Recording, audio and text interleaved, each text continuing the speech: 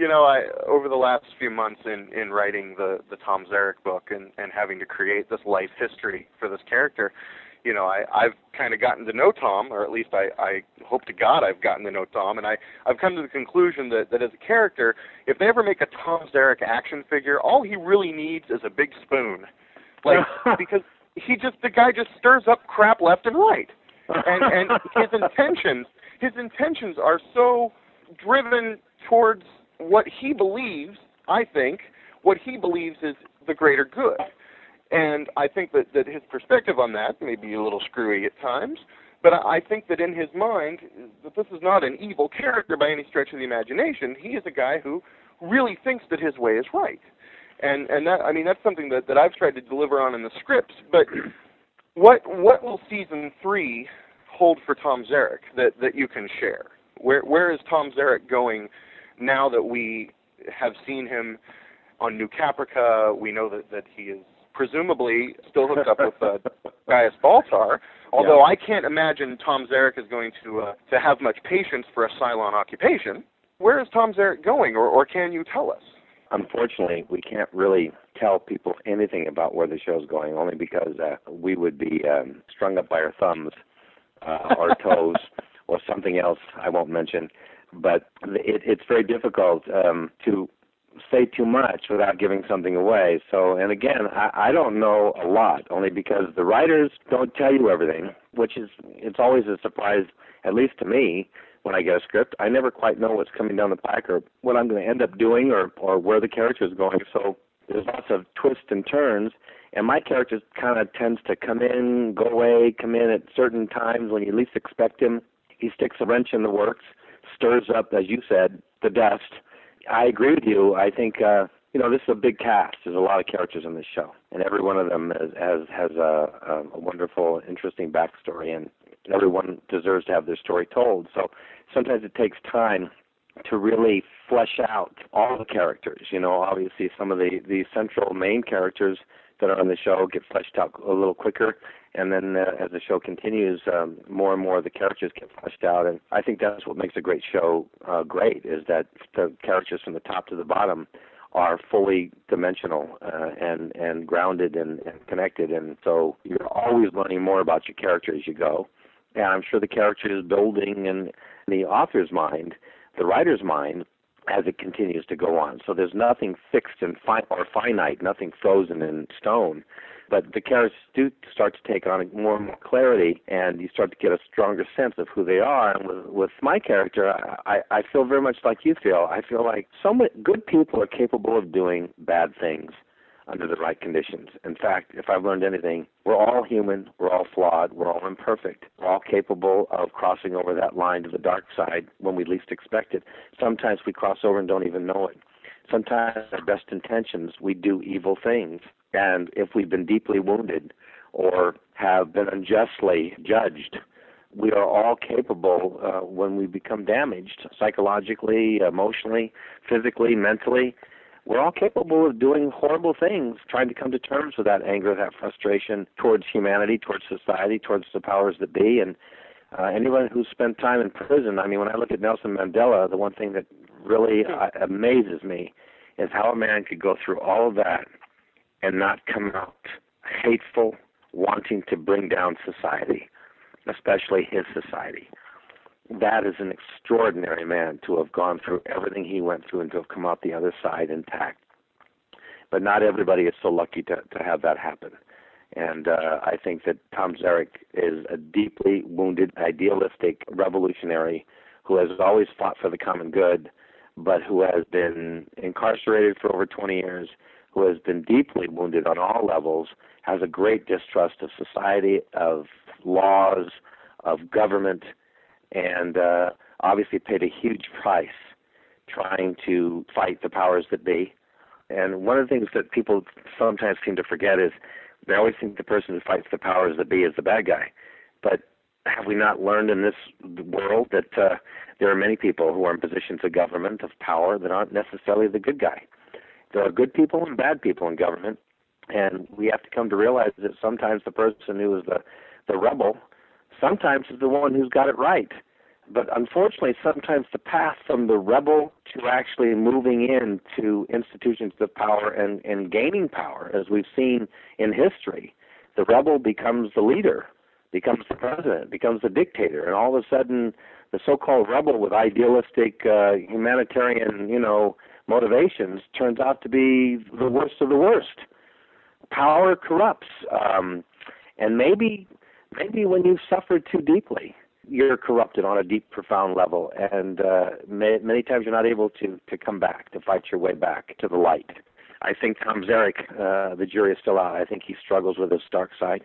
He struggles with his anger at society and humanity, his distrust, and I think he's become extremely smart. He's a very smart man, and I think he has become wise enough to understand that if you fight from outside, you end up on the gallows, imprisoned, dead, and that he has to be smart enough to fight the battle from within. And I think that's why he entered into politics. That's why he's entering into the mainstream of the fabric of society and fighting his war there, learning how to play the chess game better than anybody else. But I think Ron Moore is exploring a lot of very profound issues that are confronting us in our very provocative times, and he's doing it in a very artful, very powerful, heart-rendering, emotional, compelling way. I mean, that's what great art is all about. And somebody is beginning to build a very powerful block of very strong shows on the Sci-Fi Channel. So it's nice to know that unlike what we had 28 years ago, we had executives who didn't understand science fiction, who didn't like Battlestar, didn't get it, didn't want it on. So we never had the support that, fortunately, this show is getting. This show has executives that are supporting this show. And, again, I don't know all the ins and outs of it. So I may be absolutely, totally wrong about this. But from the executives I met, they really seem to appreciate what this show is about and really support where Ron Moore is taking it. But, as always, there's always multiple cooks in the kitchen. Everybody has their own idea what should be done or should not be done. But nevertheless, from what I've seen, this show has been allowed to really explore Ron Moore's vision, and obviously David Ikes and all the other writers and creative artists that are on board. So something is being done right here. I take my hat off to everybody from the top to the bottom here. And as an aside to the listeners, please keep in mind Richard's passionate words about the Sci-Fi Channel the next time it's Tuesday at 11 p.m. and you're watching Mansquito. Keep that in mind. You take the good, you take the bad, you take them both, and there you have the facts of life. Well, moving on, and I want to wrap this up with you here. I'm afraid poor Noel has gone into a coma at this point. I wanted to give you an opportunity to speak to everyone about the Magellan Project and also the book So Say We All. So Say We All. I got asked to be the guest editor on it, to write the foreword and also introduction, I should say, and to write an essay. And what So Say We All is, it's a novel that has some 30 essays by different writers from all over the country who explore the Battlestar Galactica, both old and new, mystique, myth, backstory, what it's about, what they like, what they don't like. It's really a pretty interesting, honest, in-depth exploration of the show by both men and women writers. But it allows the reader, I think, to gain some very profound insights about what really is being explored on the show and why and where it might be going. And I think the fans will really, really love it just because it will open up some doors of perception, some fields of thought, things to discuss.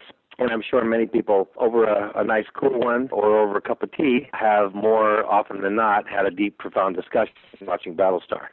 So this allows you to maybe enter into some of these wonderful writers' minds and see what they think about the show and what they think works and what doesn't work and what they love and what they think the metaphors mean and what they really, really see on a very, very deep, profound level. So I think they have a treat in store for them in this book, and obviously we'll have some things up on BattlestarGalactica.com letting people know where they can order the book or get it. In terms of Magellan, I've been working on this for several years, and I created some trailers, as people know, and I'm updating those trailers because the story has continued to grow and evolve within me. Sometimes you get a seed idea from deep, deep in your gut, and sometimes it's a feeling, a thought, an idea, a seed idea, and it takes a while for it to gestate and slowly to bring it forward and to allow it to kind of evolve and take form and shape. And this is the way it's been with this Magellan idea. I've always wanted to explore the prodigal son, the son that leaves home, falls off the cliff, goes into the world, loses his way, falls to the dark side, a little bit like is explored in metaphorically in Star Wars with Anakin, and then fights his way back. You know, they always talk about the prodigal son when he returns home is actually honored more than the son who never left. So I always found it interesting. What is it in that journey? Why is it that that son who returns is honored? And can a man or woman who has crossed the line and maybe fall into the deepest of their own darkness, can they find their way back? And is there a reason why they get lost in the first place? Is it part of all our journeys to leave home, to go out into the world, and to have to meet our dark side? Are we thrown into the dark side for a reason, where we have to struggle with that part of ourselves and then somehow find our way back to the light, only wiser, more knowledgeable, and maybe having become the master of our dark side so that we no longer fall victim to it? I always found that an interesting premise, and I thought, you know, if you're not a master of your dark side, you're always going to fall victim to it. And we've seen this over and over again with many of our leaders, or many of our church leaders. Many of these people we put up on pedestals, all of a sudden they fall and we find out that they were doing this or doing that or sleeping with, you know, women behind their woman's back, or they were doing some horrible thing. We always find sometimes a so-called good person doing bad things. So I thought, you know, we all are flawed, imperfect. We all have temptation. We all struggle with our own dark side inside. But it seems that on a larger level, a metaphorical level, that exploring that journey of all of us, where we leave our home, metaphorically speaking, are cast out into the world and lose our way, get caught up in our appetites, greed, selfishness, ego, all the things that we fall victim to, find our way to the dark side, and in the case of Magellan, to the darkest of the dark, to the deepest dark of the dark, a place where no man or woman has ever returned from. And I wanted to explore that journey back, and that's what Magellan's all about. And so this is something I've been evolving and developing now for several years, and finally I made a deal to do graphic novels. The graphic novel of Magellan will be out in March. They were doing the first novel of Magellan. That'll be out this coming year in spring. We're also doing the role-playing game was actually tested at DragonCon, and will be coming out in the next couple of months. And then I'm now raising the money to develop many things I want to do, a CD-ROM game. I would like to develop either an animated or a movie or something of Magellan, or whatever we end up developing with this will be forthcoming in the next couple of years. So that's been kind of what I want to call my legacy. I think we all create things. We all have things that we want to say, you know, to the world or share with the world. But I think we all have a gift, a vision, something that we feel strongly inside ourselves that we would like to explore and share with the world. And this is kind of what's been coming out of me. It's been something that I have been delving into for quite some time, and maybe because I'm living in a 9/11 world and looking at all the chaos and all the craziness and all the stuff that has kind of come out from behind the wall. We're seeing the dark side of life and the dark side of human nature, and it's scary. That sounds very, very, very intriguing. And how many varies did I just use there? I think it was 17 varies, wasn't it? Well, I liked it. Whatever it was, the vary is an excellent word. Thank you. It's a very excellent word. I can't thank you enough for your time. The Battlestar Galactica Zarek book from Dynamite Entertainment will be hitting the shelves, and I hope you'll pick up all 4 issues, and I hope you'll also check out So Say We All, and also the fine Magellan products that Richard mentioned, the role-playing game, the comic book, the potential CD-ROM. Is that correct? The graphic novel with Alan Brooks and Chris Shy, who we're doing the artwork for, the 32-pager. It might actually be more pages, and 72-page graphic novel. And then the novelization of Magellan coming out in the spring, along with a role-playing game, and then we're working on the CD-ROM game and several other things to do with Magellan. Fantastic. Hopefully there will By be the way, lunchboxes and action figures coming as well. No, what you should know is, by the way, one thing I can say is, if you love season 1 and 2, you will be blown away by season 3. Honestly, it's some of the best writing that I have ever seen in my life as an actor, as a writer, as an artist. It is blowing me away. I think every actor who opens up the script and reads the material that they're getting feels blessed, looks in the mirror and thanks God that they're on this show getting to play a character and to getting a chance to do this kind of material. It is absolutely one of the highlights of my life. And that's saying something. That's a pretty bold statement for a guy who's been doing this for a few years. If you get a chance, if you haven't already, to read the Zarek scripts. I just started reading it, and thank you, because I'm learning about my backstory, which I never knew. So, and what's funny about it, it's obviously you're creatively doing this. And did you get an outline of the backstory? Oh, no. They said to me, keep it in continuity and do as you will. And then, it all goes back to Ron's office, and I get notes from them. Okay. And I've been not only very impressed, but it is, for me, heaven to be finding out about my history, because I've never been given a history. I had to surmise what it was, and I have told so many people about Sagittarian and they automatically take me as a political terrorist and that I'm some horrible person, not realizing the conditions and the situations from which all of that sprung.